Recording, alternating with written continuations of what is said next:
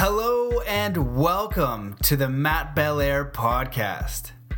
As an explorer of the mind and world, author and coach, I have spent a lifetime learning how to push my limits and achieve my highest potential. My mission is to bring you the most inspiring, conscious, and empowering teachers, leaders, and thinkers on the planet. To bring you stories, lessons, and messages that will help you master your mind, body, and spirit. Thank you so much for listening, and I hope you enjoy today's episode. Hello, glorious human being. It is such a pleasure and honor to be with you again. I hope that your here and now is incredible. We have an outstanding guest for you today, my friend, Native American elder David Lonebear Senapass. He has agreed to do a podcast series, so there's going to be a few of his coming up. I've been studying with him the last summer in Maine, and it's been truly a privilege and honor to be with him, to learn from him. He is the most extraordinary person I have ever met by far, including everyone I've met on the podcast. Not like it's a comparison. Everybody is epic. However, he is ultra epic. And if you look at his origin story, spending the first 26 years of his life on a mountain learning from over 600 elders.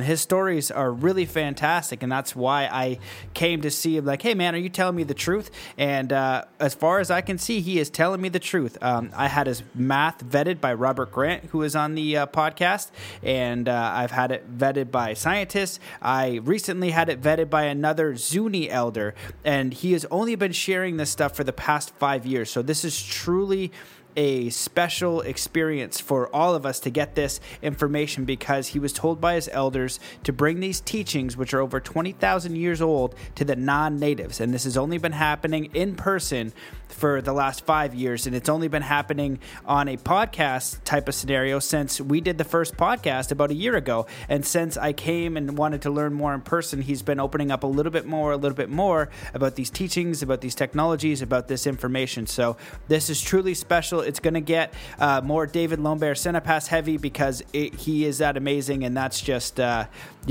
what's going to happen. So I hope that you guys enjoy what's going on. In this episode, we talk about the ancient copper scrolls, where they came from. David speaks about the ancients, UFOs, communicating with beings, the white bear story, and realize that his stories, there's a lot of information in there. Read between the lines and listen.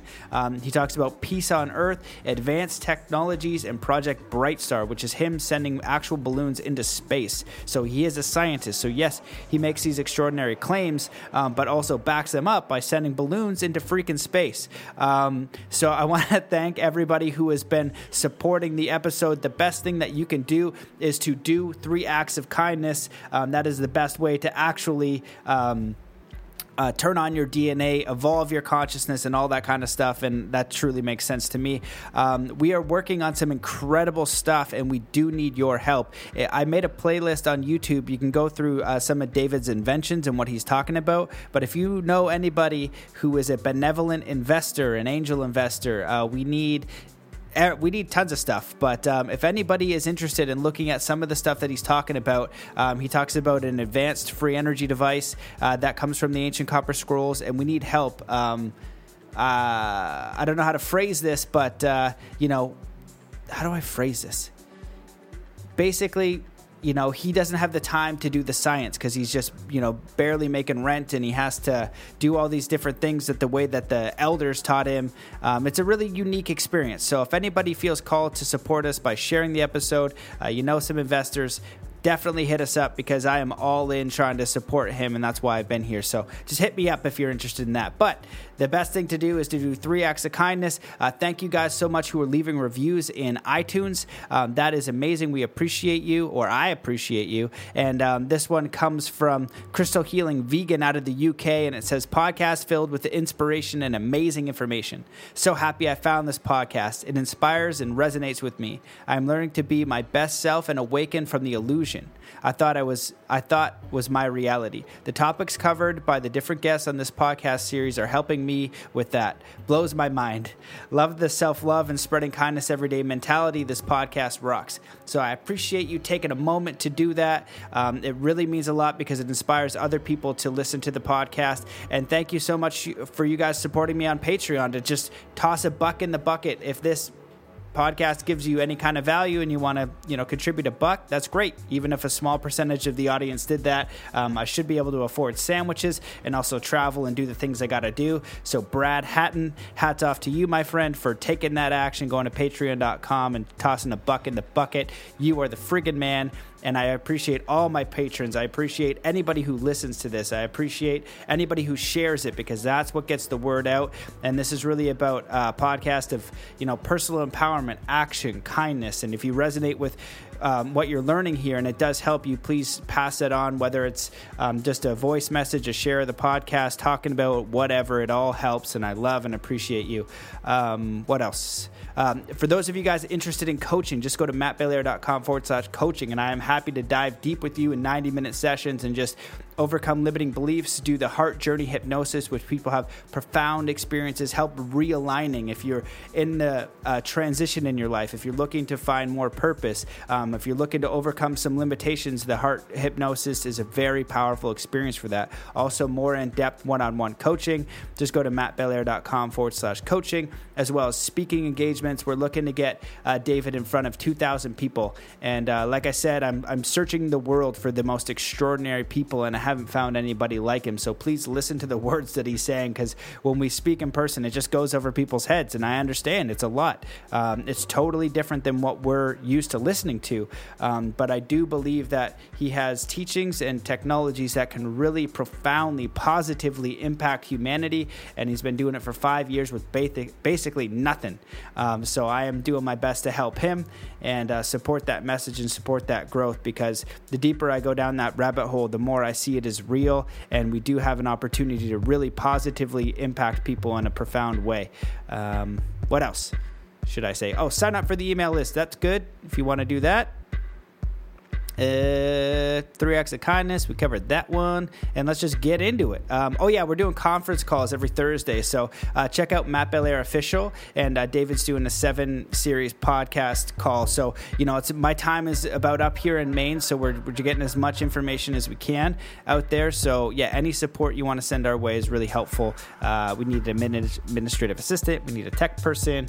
We could do a lot more if we had a little bit of funding. I'll just tell you that we are not working with much, but we are doing our best, and we are moving forward. And now we got the man Zuni elder Clifford Mahooty, who's coming up next. So now we got the Zuni and the Megama coming out, sharing some ancient teachings that we have been asking for a long time. They have both of their histories are 20,000 years old, so truly extraordinary stuff, and we could use some help. So thank you guys for listening to me rant here. Let's just get into this episode. So before we do, let's just come to a space of peace and coherence. So wherever you are in the world, just stop what you're doing and take in a deep breath in through your nose. Holding that breath with the intention to come to peace and coherence and just inner gratitude and connection now. And let that breath out slowly with all the self-criticisms, the self-doubts, and the daily testless. Just letting that go. Taking in a deep breath in through your nose. Connecting with this divine self, with all things, all nature, realizing that you are connected to the entire universe and to all life on the planet, just feeling peaceful and coherent, letting that breath out slowly with all the limitations, all the feelings of separation go now. Taking one more deep breath in through your nose, holding that breath and just coming to peace, coherence, gratitude, connection with all things, realizing that you are connected to the entire universe, to all life on this planet, that you do matter and that you're amazing. Just let that breath out slowly, feeling total peace, total relaxation. So thank you so much for listening, coming along. I hope you're doing amazing, and let's get into this amazing, exceptional, extraordinary podcast with David Lonebear Senepas.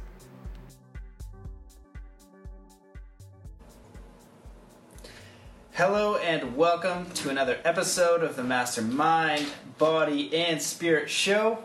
I'm your host, Matt Belair. Today we have a very special guest for you. He's been on the podcast before. He is a native elder of the Mi'kmaq Nation.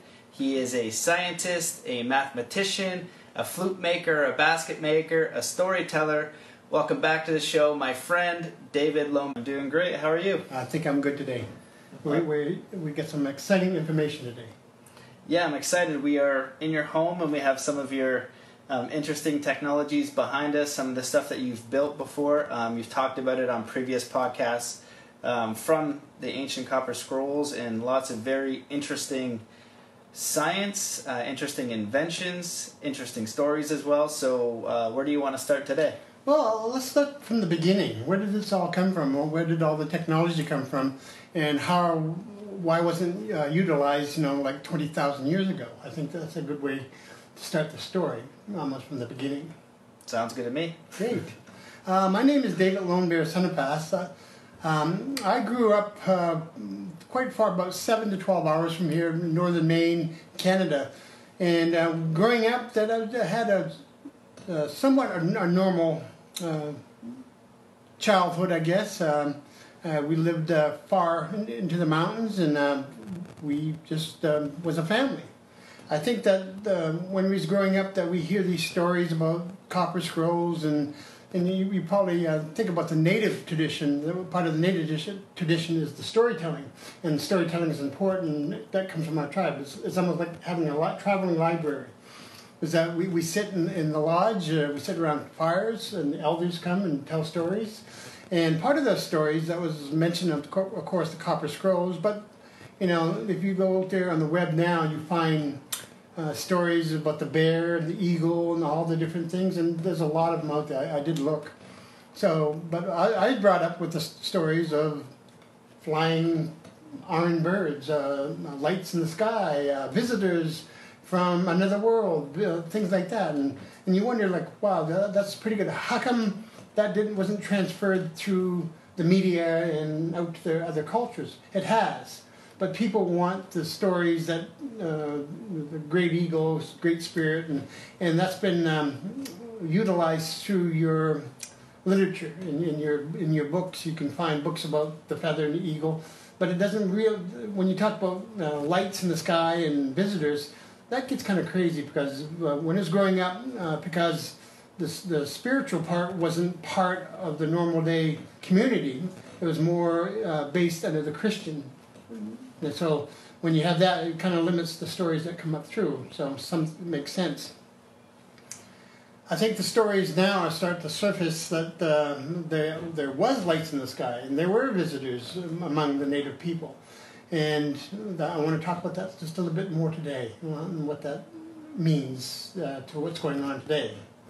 So we think that we know who visitors are. When you say visitors, they could be visitors from another village. They could be visitors from around the world. And we have met a lot of visitors in our community. One of the stories that come to mind is that the Star People. Where did the Star People? And this time you listen to the native stories. It's fascinating. The Star People come from the stars and things like that. But that's been put through folklore and stories. But where does the stories end and the truth begin? But every story is mixed with a little bit of truth, and whether you have to figure out what that truth is. We have explanations for the beginning of the world, how the world began, the Big Bang Theory. I mean, you come up with and when I say theory, it's not proven.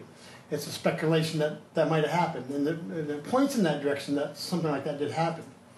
Just like the native stories, that points in the direction something did happen. So back in those days, we did not have a way to record a lot of the events that happened. So after 4 or 5, 6 generations, the story changes because it highlights the best part of the story. It didn't say, well, somebody got out of a spaceship and opened the door and they gave us food or something, because that's not the story. It's like, okay, light came out of the sky, landed, what was it? And this great being comes out. I mean, it's more emphasized. And if you go back with the story, that might have happened that way, but it might have happened with a lot more detail to that story.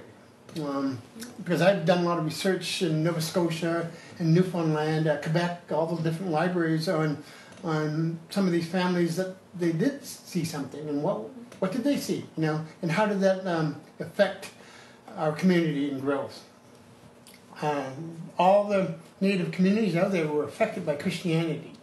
And that Christianity, of course, is going to affect your spiritual way of looking at things.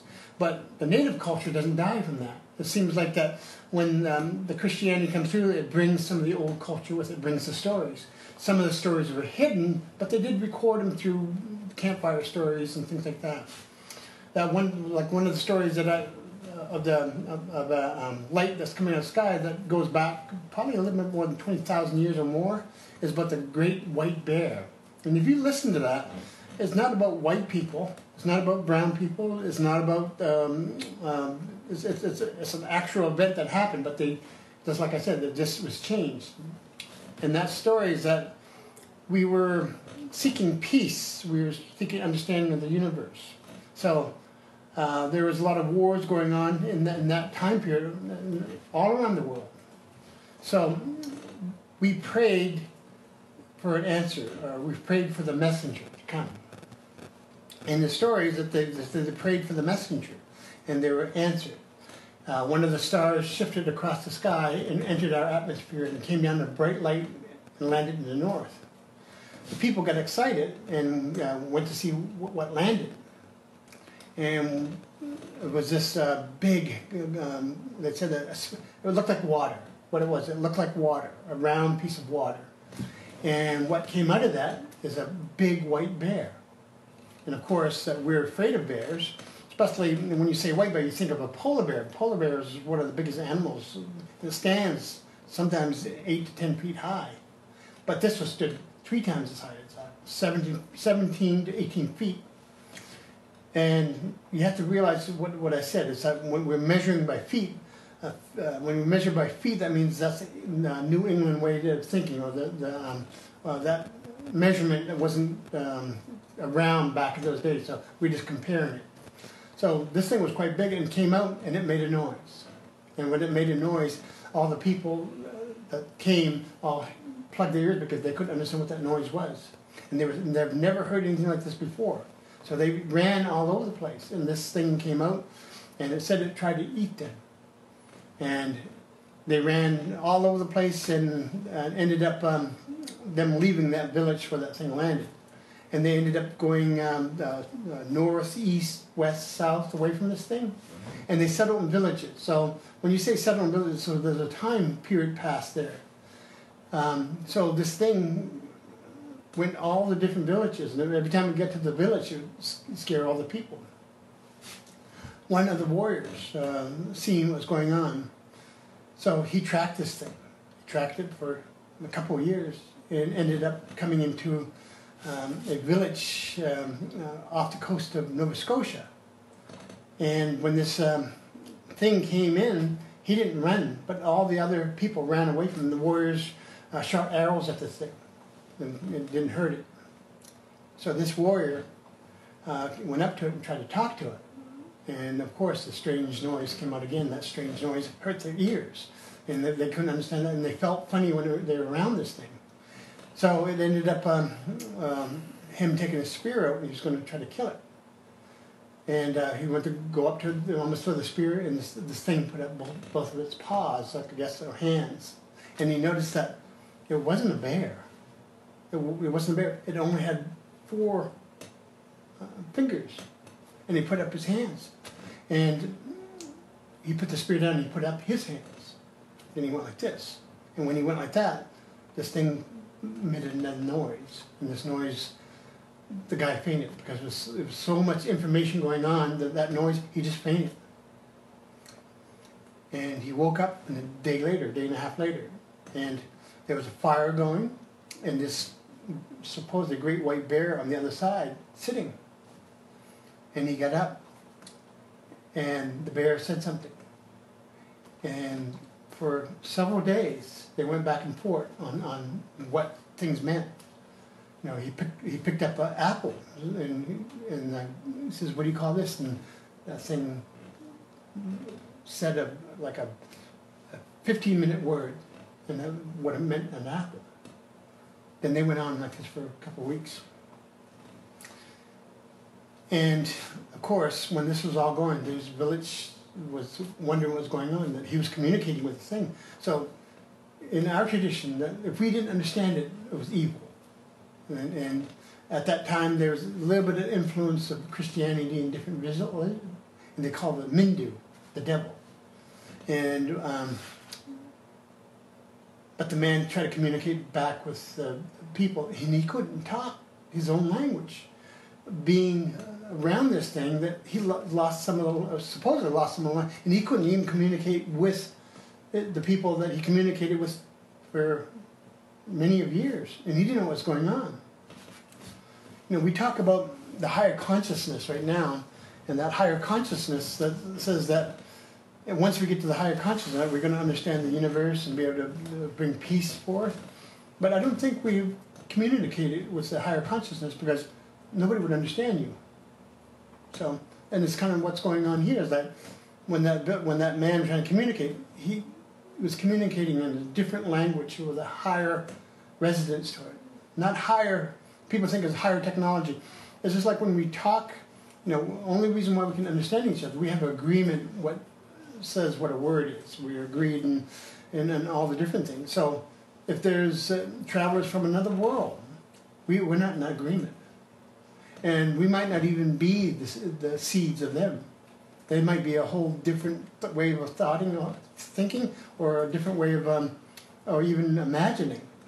Because that's what we think about. Is well, okay, I'm going to communicate with E.T., you know, but we look at the message, but the message is in our dialect, you know, because that's how I can tell. So, okay, I'm communicating with aliens, but they said this. It's like, probably, but if they're communicating with us, we probably won't understand even the paragraph what they're saying. So this is kind of what this man did. It's like he was in communication, that he went to the higher state of that communication. So when he tried to communicate back to his people, he couldn't understand. So it took him a while, and he had to sit there and think. But by the time he was ready to think, all the warriors came out, and they was going to kill this thing. He put his hand up, no. This is friendly. It's not trying to kill us. Because at that time, it's like he downloaded a lot of information within like a 100-year term in his head. That's why he fainted. So he had the information. But this thing didn't understand the way that we work. And that if we don't understand it, we're going to kill it. So they try to kill it. And they started firing arrows and spears, and the warrior backed him up. But they got to the point that they got up by the ocean. And when they got to the ocean, they had nowhere to go. And arrows, spears, and they were shooting at them. And one of the spears hit the bear in the shoulder. And when he did, it wasn't blood. It was something else. And when that happened, it was the great light that went off. And that great light, and they seen the blood, it was more like silver. And they took it out, but of course he was hurt and went down, so he backed into the ocean. And when he backed into the ocean, this thing came out of the water. And this thing came out, and it was kind of big and round, and it had a rainbow to it. So when it came out, there was this big rainbow. Of course, they got scared because they've never seen this before. And the great light that came from this thing. And when that thing came up, a door or a corridor opened, and they put this bear into this thing. And when the bear went in there, the door closed. But the man was still there backing up. And they, people told the man that we don't want this thing here. You know, it's evil. It's going to make us do evil things. And when that happened, there was this great light, you know, and the warrior disappeared. And he absorbed into this round thing. And it went out to the ocean. And when they get to the ocean, this rainbow appeared, and it was this great noise. That noise was supposedly heard around the world by every human being. And it put out a message, and it went into the ocean. And they've never seen it since. So that's one of the stories, but that story is 6 hours long. That's a long story, and it gives details on what the language is and what was. But when that left, probably 50 or 70 years have passed. In a village now down below that, this man appeared again. And when he appeared, he was different. He was taller, his hair was gray, of course, and he began to talk that language. And that, we call it a spiritual language, but that language is heard by people that are in residence of the earth. Because in order to hear it, you need to have, what I figured out as a science, you need some sort of energy to absorb that. A human body only has 60 volts. You need at least 300,000 terawatts to be able to absorb that energy because there's so much information going through. So when you're in resonance with the earth, that means that you're using the earth's power source to understand that. So they listened to this man, and he kind of made sense. And when he started making sense, people, different villages came and listened to this person. And he went to village, not preaching, but to have an understanding of where they are in the stars and what the message was sent to these people, and to be able to decipher this message. And this message is not, you can't put it in a book. There's no way you can put this in a book. It's a vibrational message. And that elder said, he said, there's more to come. He said, we'll give you the book. And that book will help you translate these words into something that you can use. How to build your lodging, how to fish, how to do language, how to understand all the languages of the world, how to travel to the stars again. So, sounds like a great thing, but does that book exist? You know, we have thousands of books out there that says different things. And when we say book, we got to figure out where the word book comes from. And usually understanding that is like, okay, everybody thinks it's a book. Okay, it's in paper and things like that. If that was 25, that wouldn't survive. That, just like the Dead Sea Scrolls. They were starting to hear it when they found them. It's just like we write anything on anything. The only thing that we knew to write on is copper. Is to take copper from Newfoundland and bring it, and there are certain people that will hammer that copper up so smooth and so flat so we can put writings on it. And you have to have something that translates vibration into words. Paper doesn't do that. So if you take your fingers and you put them on a copper, anything, there's a current that comes from copper to you. And if you structure that copper in a certain way, you can almost use that as a vibration. Like is that we wet your fingers and you put it around it, and it'll almost be like a download. So that was in our history for thousands of years how to do that. But because of our ways and that we transmit information, that was lost. Very few people know how to do that these days. People claim that they can do that, or they call it light writing or something like that. But the copper scrolls is that you have to be in resonance of the earth, sky, and the universe at the same time to read. So somebody that just comes off the street and tries to read it, it's nonsensical because they don't have any basis where that comes from. So. Wow. Well, it's one thing interviewing you from my computer, and then it's another thing just receiving that story first person. And I've seen a lot of your teachings live, and a lot of it is pretty mind blowing. Your stories. You were on the mountain for 26 years, and I went to that mountain, and I met your mom, and I was also at the Abbey Museum, and it showed the history going 20,000 years. So it's totally different, and a lot of your culture is oral, right? Yes. Oral and experiential. Yeah. And we've been communicating with Clifford Mahudi, who hopefully will actually be coming on the show later today. And I watched one of his talks, and he said the same thing. He might be the last one who got all of those teachings orally, passed down, because that, it's experiential, it's oral. You could say and describe what freezing cold water is. And you could have an elder or a person throw you in cold water, and it's two different experiences. And when you were on the League Project speaking about some of those experiences, you and Clifford are both saying that you were taught the star beings, the star teachings, the star knowledge, so it goes beyond just Earth. Is there anything else that you'd like to share? I don't even know how to formulate a question. Well, you've been in some of the teachings. You've been following the star teachings and been traveling with me for different events and things like that. I think it's important. It's the same way that we can do podcasts, a lot of podcasts, and get the information out there. But it's going to take on like what you and I. It's going to take a bunch of people together listening to this, because in order to translate a lot of this language, some of it I can't. I probably translated 72% of the Copper Scrolls, and the rest is like I don't know what it is, and I've been doing this for many of years. But it's like anything else. It's going to be going out into the public, going into different communities, and telling the stories, and seeing if those star people are still there. You know, people claim to be star people. Not doubting that, but there's a way to find out. The Copper Scrolls tells us how to find these people. Since we've been doing this, we've found some star people. But star people has the knowledge to reincarnation.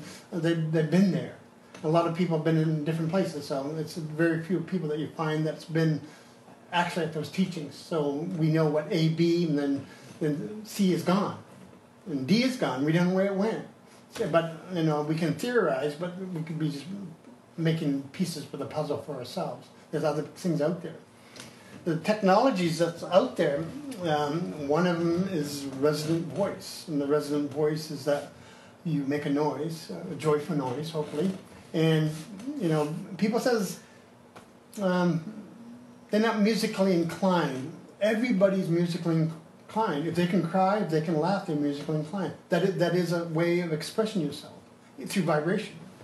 Words are very limited. You know, when you say something, the vibration doesn't really come through very much.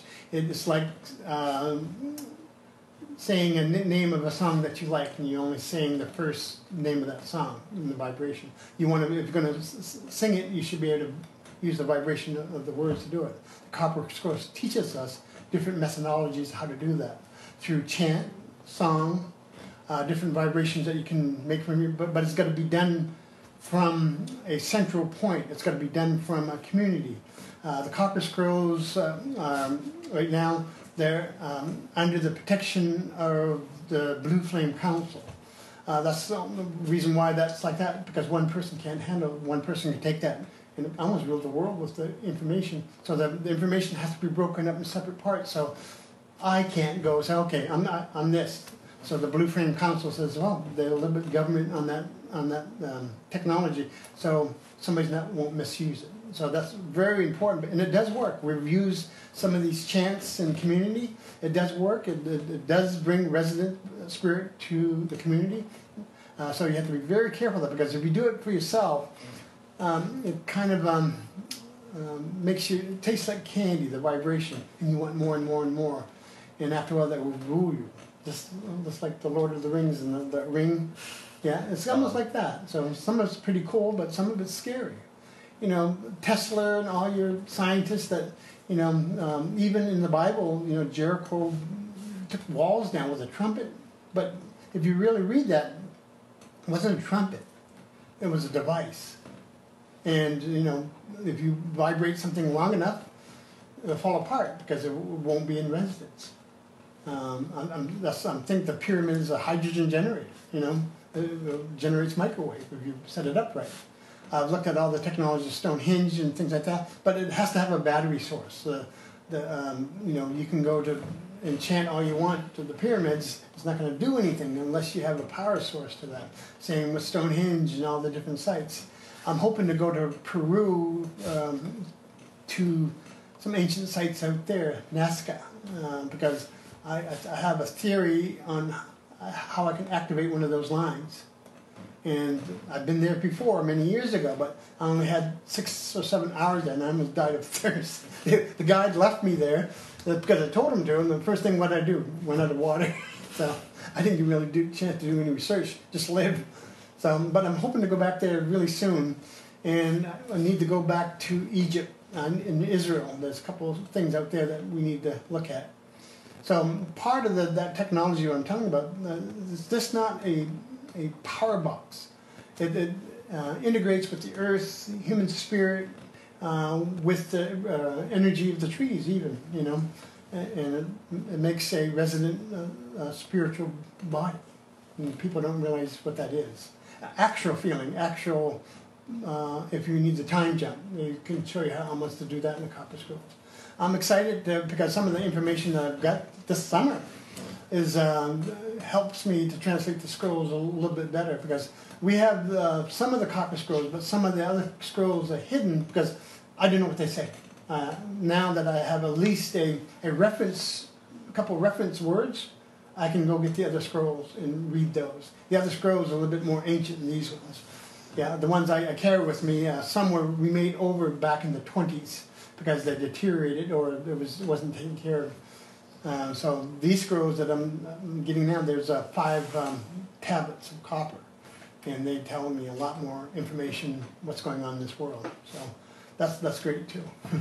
And okay, so when you were also saying that the Vatican has scrolls too, and then yes. some of the major religions are based on scrolls. Yes. And I think there's 2 types of listeners. One that are like they're like aliens and all that kind of stuff is a stretch. The other group is people who dive into it really deeply. So if you go to Sedona for a weekend, you can get a master course on everything aliens, and you can go to Gaia TV and you can go down those rabbit holes. And when you do, you experience where they got the Blue Sphere or the Blue Sphere Alliance or Blue Avians or whatever the case is going on in Gaia, and the secret space program, and you got entities, and you got all these different worlds. And it seems like what you're sharing and what you were taught by the elders, and you said you had over 600 teachers, was kind of everything that I thought, but lined up into a more particular story. And it is a vibration. You're going back to how to take this knowledge, which is vibrational. So if you go to China, when I was in China, they couldn't speak English, and it was really hard for me to communicate with them. So what if you were a being from another space? Probably scare the crap out of you, and you wouldn't understand them, and you wouldn't know if they were peaceful. So it would be a lot of challenges. And the interesting thing with having the copper scrolls and what you're sharing, there's one part philosophy and a very different history. If people have a challenge with this, like, what do you know about being raised Japanese royalty? You would have a whole different upbringing in yes. Japanese royalty. You would have a whole different upbringing in lower class Russia or upper class, royalty, right? All of these different upbringings, and your upbringing is so unique and so interesting and so fascinating, and the story is not out there, and it's contrary to what most people would believe because they've never heard of anything like that in the Western culture for the most part. And if we do, a lot of it, what you've said, is kind of like a story and a myth, and some of it there's fractions of truth and misinformation.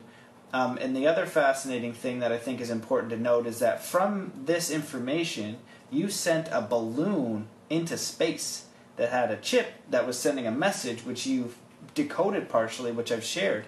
You can look back on my YouTube channel and check it out, and it is in a vibrational language, probably closer to what the message actually was, and then you go to English, and then you kind of fraction it off again from what that message is, and there's still a signal coming down. So what else would you like to share about anything? I just wanted to kind of bridge the gap for some people. Well, the balloon project, the Bright Star project, we sent up 47 balloons altogether. Some reaching 6 feet, some are smaller balloons. But these balloons are made of a mylar fabric. So the thing about rubber balloons is because we use hydrogen and helium. Helium is so small it will go through the fabric of a rubber. It goes through rubber. The helium will escape. That's why the balloon deflates. Mylar is smaller, and inside it's aluminum base, so it's hard to get through. So when it hits the helium, will hit the helium and make a negative charge, and it will repel the helium back in, so it doesn't escape through that field. So if you can do this, most balloons I put up 85 psi in the balloon, so it's like steel, very light steel, and it's going up into an atmosphere, and then goes up to 180 pounds. Because when you go up there, everything expands. You put a rubber balloon up, it goes up 100,000 feet, it gets 3 times bigger. So when they put up the weather balloons, they expand and they break and they come down. These are very strong. They go up to 200 pounds psi before they even tear or the fabric tears. So they can go into space. They can keep going into space. Most balloons, I know that Google Earth have done a lot of experiments with balloons, and they realize if the balloon goes up high enough, it goes to North or South Pole because of the rotation of the Earth. It will go to the middle. So my directional finder on that will tell you GPS where that is. And I have my own GPS readings from the stars. It doesn't go to your GPS. It focuses on a star and it can keep it in orbit for a long time. As long as the hydrogen, all the equipment goes up. Because when we go up, in the sun it's close to 105 degrees in the sun, maybe more. And on the dark side of that, 61 to 62 below zero on the shadow side. So you're going to have to keep all your equipment warm most of the time. There's a standard of being warm. So when you get up there, just getting up there is the hard part. And when I first started looking for the information into space was probably 1978 or 77. I used to use gasoline rockets. That means that I made my own rockets. So you think about this rockets that's in West Chapman, Maine. You know, we're out in the woods, but when they went up, you've seen them go. I'm sure Loren Air Force Base picked a lot of these up on thinking there was Russia attacking us or something. And these go a little bit more than 17 miles to 23 miles into space. And they come down and there's a parachute. So I've done that. That's how I get my information. But that technology at that time, I was using vacuum tubes and transistors in the rockets. So I was and using regular reel-to-reel for the information. So I get some of the information, but now that when I send something in space, I get probably 98% more than the rockets. But I use rubber balloons. I've made my own balloons. I've been trying to get aircraft as high as possible into space to get the information. But aircraft is like 50 to 60,000 feet before it can't grip the air. But my rockets go up pretty high. I know a lot of people that have says that's not true, but you asked my sisters or anybody that was near West Chapman, they see the rockets go up. There was like a black trail coming from them because I couldn't modify them to be really efficient. But the Mylar, when I use Mylar, it's stronger. I use a 3-ply Mylar, very strong. You can try to jab it with a knife and it won't break.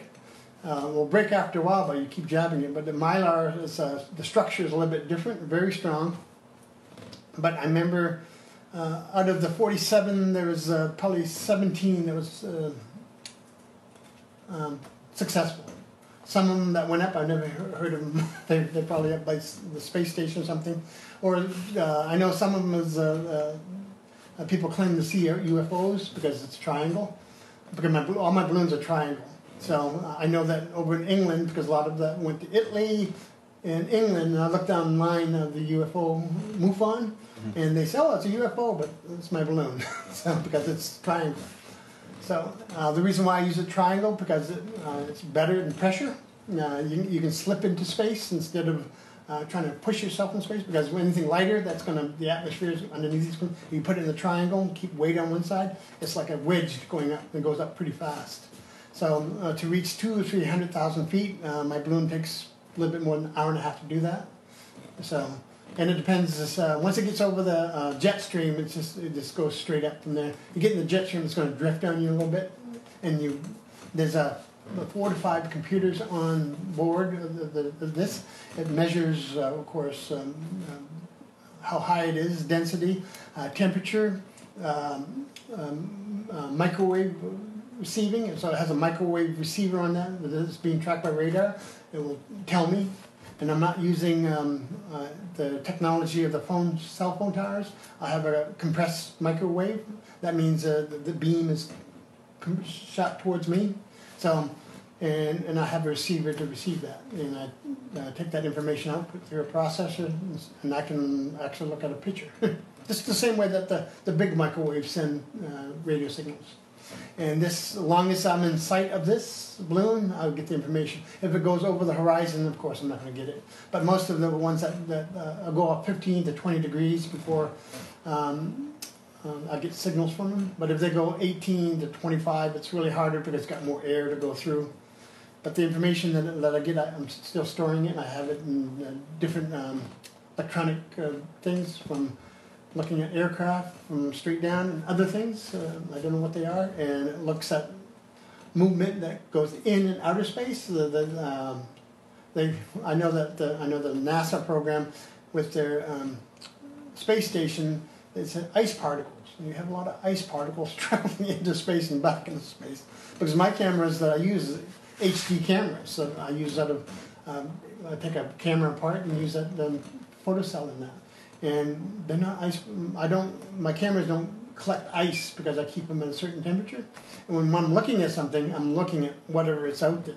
If it's out there 20 or 500 miles, I can see it because I don't have any atmosphere up there. And I don't have an exhaust on my balloon, so it doesn't make ice, it doesn't collect ice, it doesn't collect other particles. It only sees what it sees. So my issue with NASA is they reveal the truth. Tell them what's out there. There is traffic going from Earth to out there somewhere. I don't know. I'm not saying they're aliens, but there's something. I can see something going from 5 miles to 2,000 miles, and it does it in a couple seconds. So I don't know what they are. You can say UFOs but because I'm usually after the truth. It's like, what are they? Is that our technology, or is there something living with us? Is there neighbors that we don't know about? And I think that's my direction, is that if the Star People came here thousands of years ago that gave us technology, of course we're going to forget it. We forgot about the Million Man March in the 60s. Now we're on to something else. 9/11, we forget about that. And that was awful, as we forget. We were looking always for new things. But whatever that is, I think they're trying here to help us to understand we can have peace in this world. We don't have to always fight and always trying to figure out the conspiracy theories, Let's know the truth. If there's neighbors, let's find out who those neighbors are. And that's kind of what the Star Bright program is that we're coming on upon. It's like, all right, we did receive a signal. No, I'm sorry. We're receiving signals to this very day, right now, that I'm detecting them. I don't know what they are. I don't have the computing power to process everything. I can do a lot of it on paper, understanding the math, but my computers are maxed out right now. I have 4 computers working all the time. They're maxed right out. And, I think the one I have now is like 7 terabytes, and it's maxed out. And my one upstairs is 4 terabytes, and my laptop's 2 terabytes. And that's all I'm doing. I know if I can sit there for 10 years and do computations and still trying to figure out what the A is. That's why I'm here. Otherwise, I'd be in my workshop. I'm not good with the community. I'm not good with public. So the information that Spirit's asked me to do is go out and share the information. And this is what we're doing. We're going to be down in Sedona in August. Yep. Sharing this information. And if you're listening to this, come and join us, because you might be one of the Star People. I don't know. There's a couple ways to find out, but come and listen to what I'm going to be talking. And I'm going to be talking about what we're talking about here, but there's other information they asked me to share. So come and listen to this.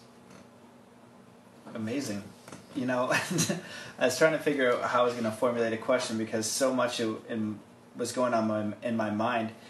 What you were taught, people would think, okay, native elder, the way that I thought about it, just being a general white person, I guess, was, we're going to do ceremonies, and, we're going to learn about getting in touch with nature, and I'm going to learn how to survive, like be in one with nature and not harm the environment, and maybe some different history of philosophy, connecting with the earth and things like that. But you were taught different engineering. You were taught different mathematics. You were taught really interesting things, and I've heard you talk about things like time splits and stuff that's absolutely mind-blowing, and you're using these technologies with basically no budget, with nothing. You're taking apart computers, and I've watched you do some of this. Everything that you build from nothing. You build from an actual resource, like as bare bones as it gets, and that's how everything comes. So I find it really amazing that you're able to do all this stuff and all this information. You were taught to decode the scrolls, right? So then you can use this, and the elders were teaching you this for the 26 years on the mountain. So I'm curious, if you had the resources that you wanted, let's say you had a lab and you had everything that you could imagine, what are some of the things that you can share, if any, that you would build, and what would that do for people? What would you like to see? Well, I think of more of a decoder, what spirit really is. People have misinterpretations of what spirit is and spirit guides, and now I'm not saying they're not receiving anything, but what I was taught spiritually is that the inner self, what we call the inner self, the blue light that's smaller than small, our reincarnations over and over and over are always of us, never Geronimo or Cleopatra or people that's trying to contact them. I'm not saying that's not true, but it's more believable to certain people. But spirits got to be able to tell you something that's practical that will help you in your everyday life, like your mom and dad. You know, your mom and dad would never tell you to play in traffic. They will always remember your relatives. They won't start with, okay, your aunt was begin with K, but she would know it was Kathy or Sue or something. It wouldn't be that. That's your spirit guides. They know who you are. They're there to help. Only when you ask for help. Nobody's chosen to do anything fantastic in this world. You have to choose that yourself. If you are wanting to bring the light to the world, you bring it. God or the Creator or whoever out there is not going to tell you, because we have free will. We have free spiritual will. So that's the kind of thing what the technology want to give. There's an actual type of machine that we can build low cost that will bring you wouldn't have to go through meditation of like 50 years to become one with a bird or something. You can do it as soon as you go into the temple.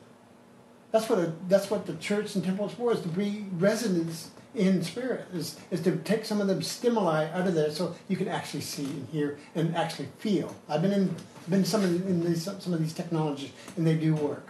I see this technology that was still here heal people. Literally heal people. Put fingers back on there to reattach the spinal cord. Because, I know that some people now are working on that. They're on the right track. But they're 30 to 50 years away for a solution. This will help with the solution to at least 20 years. It's to free up the mind, to free up the clutter that we have, or the belief. In order for us to do research out there, we need a research grant. We need all the different things, especially with cancer. There's $250 billion worth of cancer, and we have a little stride on that. It's just stupid financial stuff. So, how come we can't do that in the human part of us, that we want to be kind so other people can't suffer, instead of the money? This technology will help us to go the next step. Because try to get some of the financial end out of it and more research, and something that can be immediately put to the community. If somebody's sick, here, I'm not going to have $500 million so I can give you a pill. It's technology out there right now we can build. I can start it today, right now. And people don't realize that. Are we ruled by the financial end of things? If we're going to do something great, I need $100,000. How come we just can't do something great? Money will come later, if we need it. And I think I get a kick out of people that says, none of this is true. And then you take a computer and rebuild it right from scratch because the mind is, when I work, I know how computers work, so I know about digital code. That's all that was, digital code. And I'm building things from scratch. And it's working and getting information back. Can you imagine if I had at least $5 million? We'll have that machine up and running in 3 years. But right now I have to go to the dump, scratch. I get donations of cell phones, computers. Now the computer people are figuring this out. So I'm taking these scraps and putting them together. Now they're putting limits on your computers. Your computer will die in 3 to 5 years. There's a program inside that, so it won't last 20 years. So you buy another cell phone, so you buy another thing. So I have to take that technology out of your phone so my things don't die up there. And part of the balloons I put out, I didn't realize that program is in there. So when my cell phone went up, it died because it was using for a different purpose. They just made them just for the cell phones. So out of the 47, I only got 17 that gave information. And there's a lot of work to put one of these things together. It's $6,000 to $7,000 to put a balloon out. Compare that to putting up a rocket, millions of dollars. And I can put the stuff up pretty high. I'm going higher, so I might send a message to the space station. So.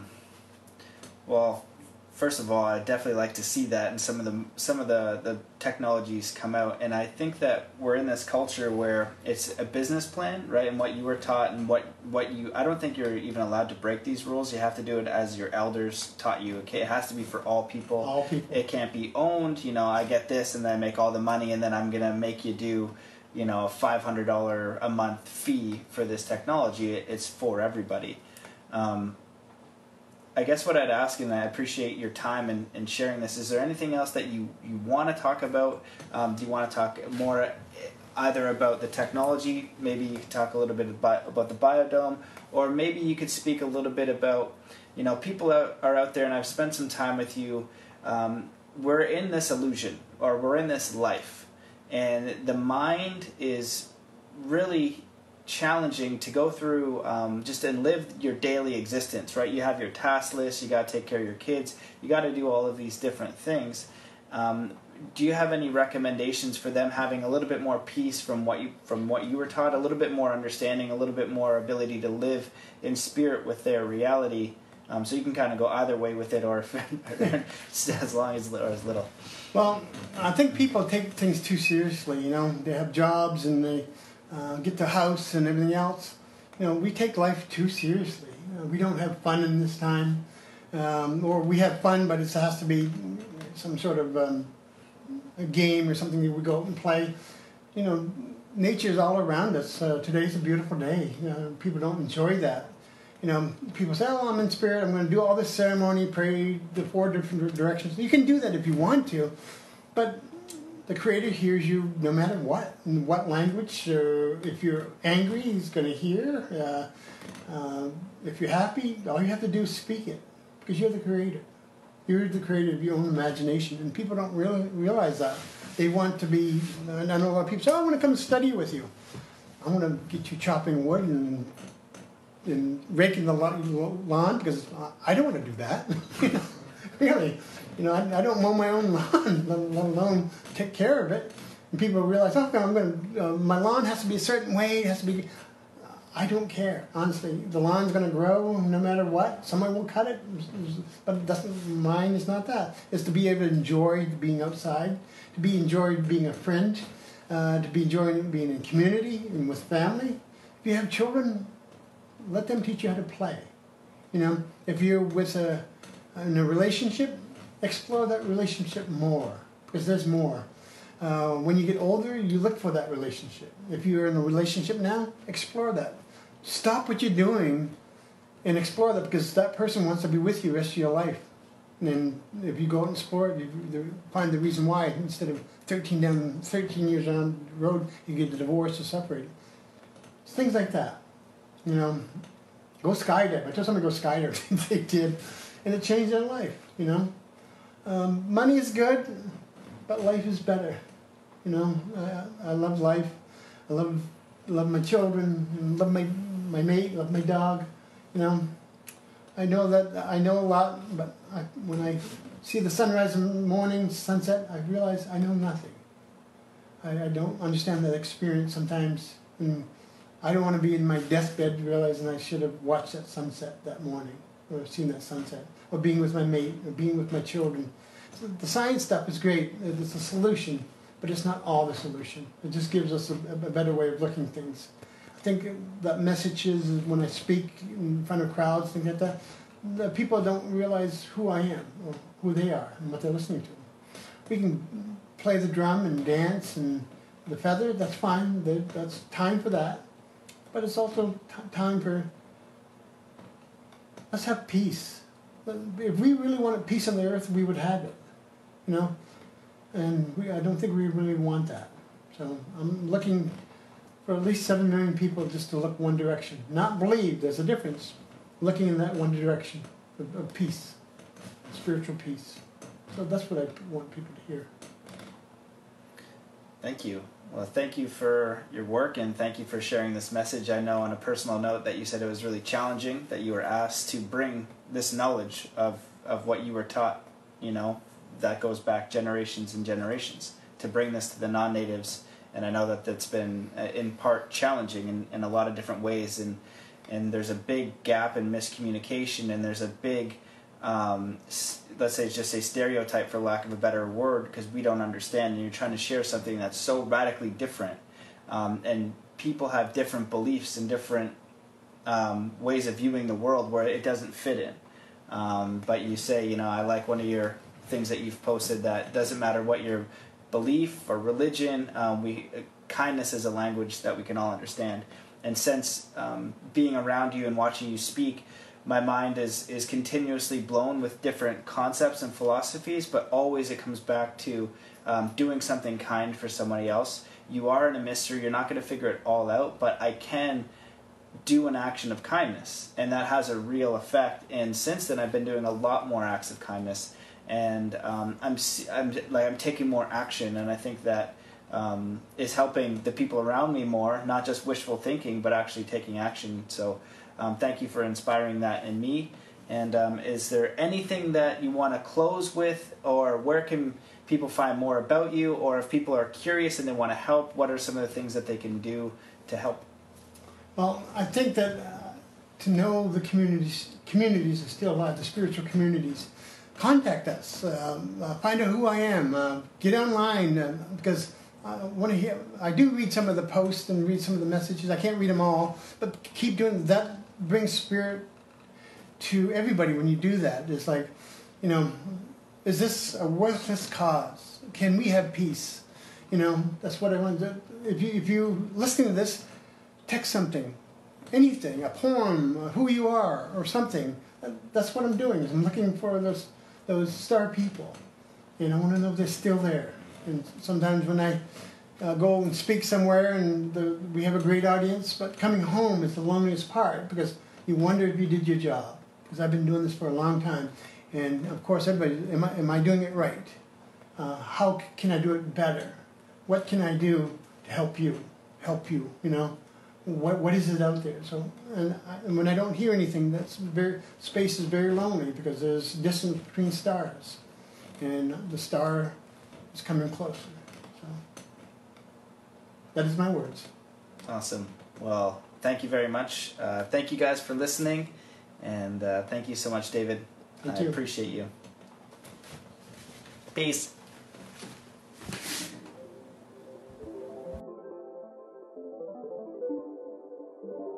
Okay, guys, that wraps up this first part of an installment of the Native American elder of the Mi'kmaq Nation, David Lonebear Senepass. We have more coming up. He is releasing more information than he ever has before. Like I said, he's only been sharing this stuff for 5 years and only recently on podcasts. So we just did an event in Sedona with Zuni elder Clifford Mahudi, who's going to be coming up next. And this is really extraordinary stuff. I've been here looking at it directly in Maine, trying to get to the bottom of it. It's like, are these stories real? Like, oh my goodness, what's going on? I even went to northern Maine and met his mom. I was out in the mountain he lived 26 years of his life on, and I was like, holy crap, man, you are telling the truth. This is wild. And he is just a selfless person. I've never seen somebody work so hard, even to the detriment of their own health, to bring these teachings. And it's just a different way. It's a different culture. It's just a different understanding, a different upbringing. But I vetted his science. I vetted his math. I vetted his stories with another American elder, and it's all checking out. And we could definitely use some help. So if you know any benevolent angel investors, people who want to chip in with administrative assistants, web designers, anybody that can help, because the things out of those ancient copper scrolls are extraordinary. And a few things that we require is just a little bit of funding to do some of the science research. He could do a lot more, but he's got to get the basic tools, and he needs to pay rent. And he's focusing more on paying rent than teaching and then doing the science. We can send more balloons into space. We could do that instantly. What else? So I'm just like, oh my goodness, like we got to get you hooked up. So I am trying my best to send out the word to you, my listeners, to either just share this episode. If you know a benevolent investor really wants to help the world, like have a conversation. It'll blow your mind. But that's what we're looking for, because I do believe he can really brings some game-changing stuff to the table. And now we got Clifford Mahudi on the team, Zuni elder, same history, talks about the technologies of the star people, talks about being able to communicate with beings. And so this is some mind-blowing stuff here, and but it really has to come down to peaceful community, actually helping one another. And that's the basics of the first teaching. And it's interesting to see when he does teachings, everybody wants this like multidimensional alien contact, all this stuff, and he keeps talking about kindness. Well, if you want to, raise your own consciousness and you want to make an impact in your community and you want to communicate with higher realms, you first need to be able to be in peace and kindness and resonance with each other. And then if we can do that, get 2,000 people together in kindness and resonance, that's one of the things that I'm working on with him, is getting an audience of 2,000 people. He has told me in private, I think I can share this, I hope anyways, that he can do this basically this technology, virtual reality thing where it's just like this hologram above you, but he says it's like 10 times or 100 times better than what exists now. And that's part of the technologies from the Copper Scroll. So this is not primitive stuff. This is Star Trek stuff. And we could use some help if you're down. So that's that. Thank you, all of you, for listening, for supporting the podcast, for supporting me on Patreon, for the shares, for the reviews. You're awesome. And I think that's it. So let's just check out here. Oh, if you have any questions, just go to matt@zenathlete.com. And if you want coaching, same spot, same thing.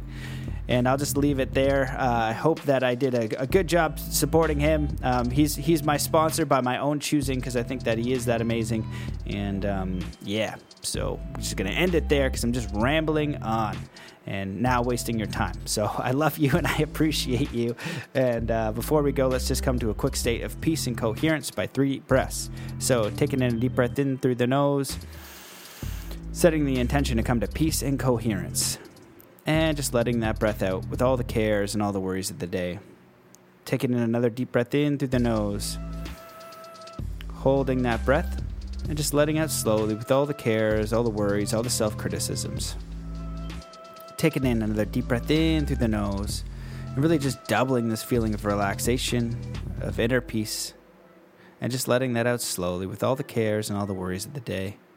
So thank you so much for listening to this episode. We're going to get into another one tomorrow with Zuni Elder, Clifford Mahudi, and it's going to be awesome. So enjoy this ride. Thank you. I love you. Have an amazing day, and I will chat to you soon.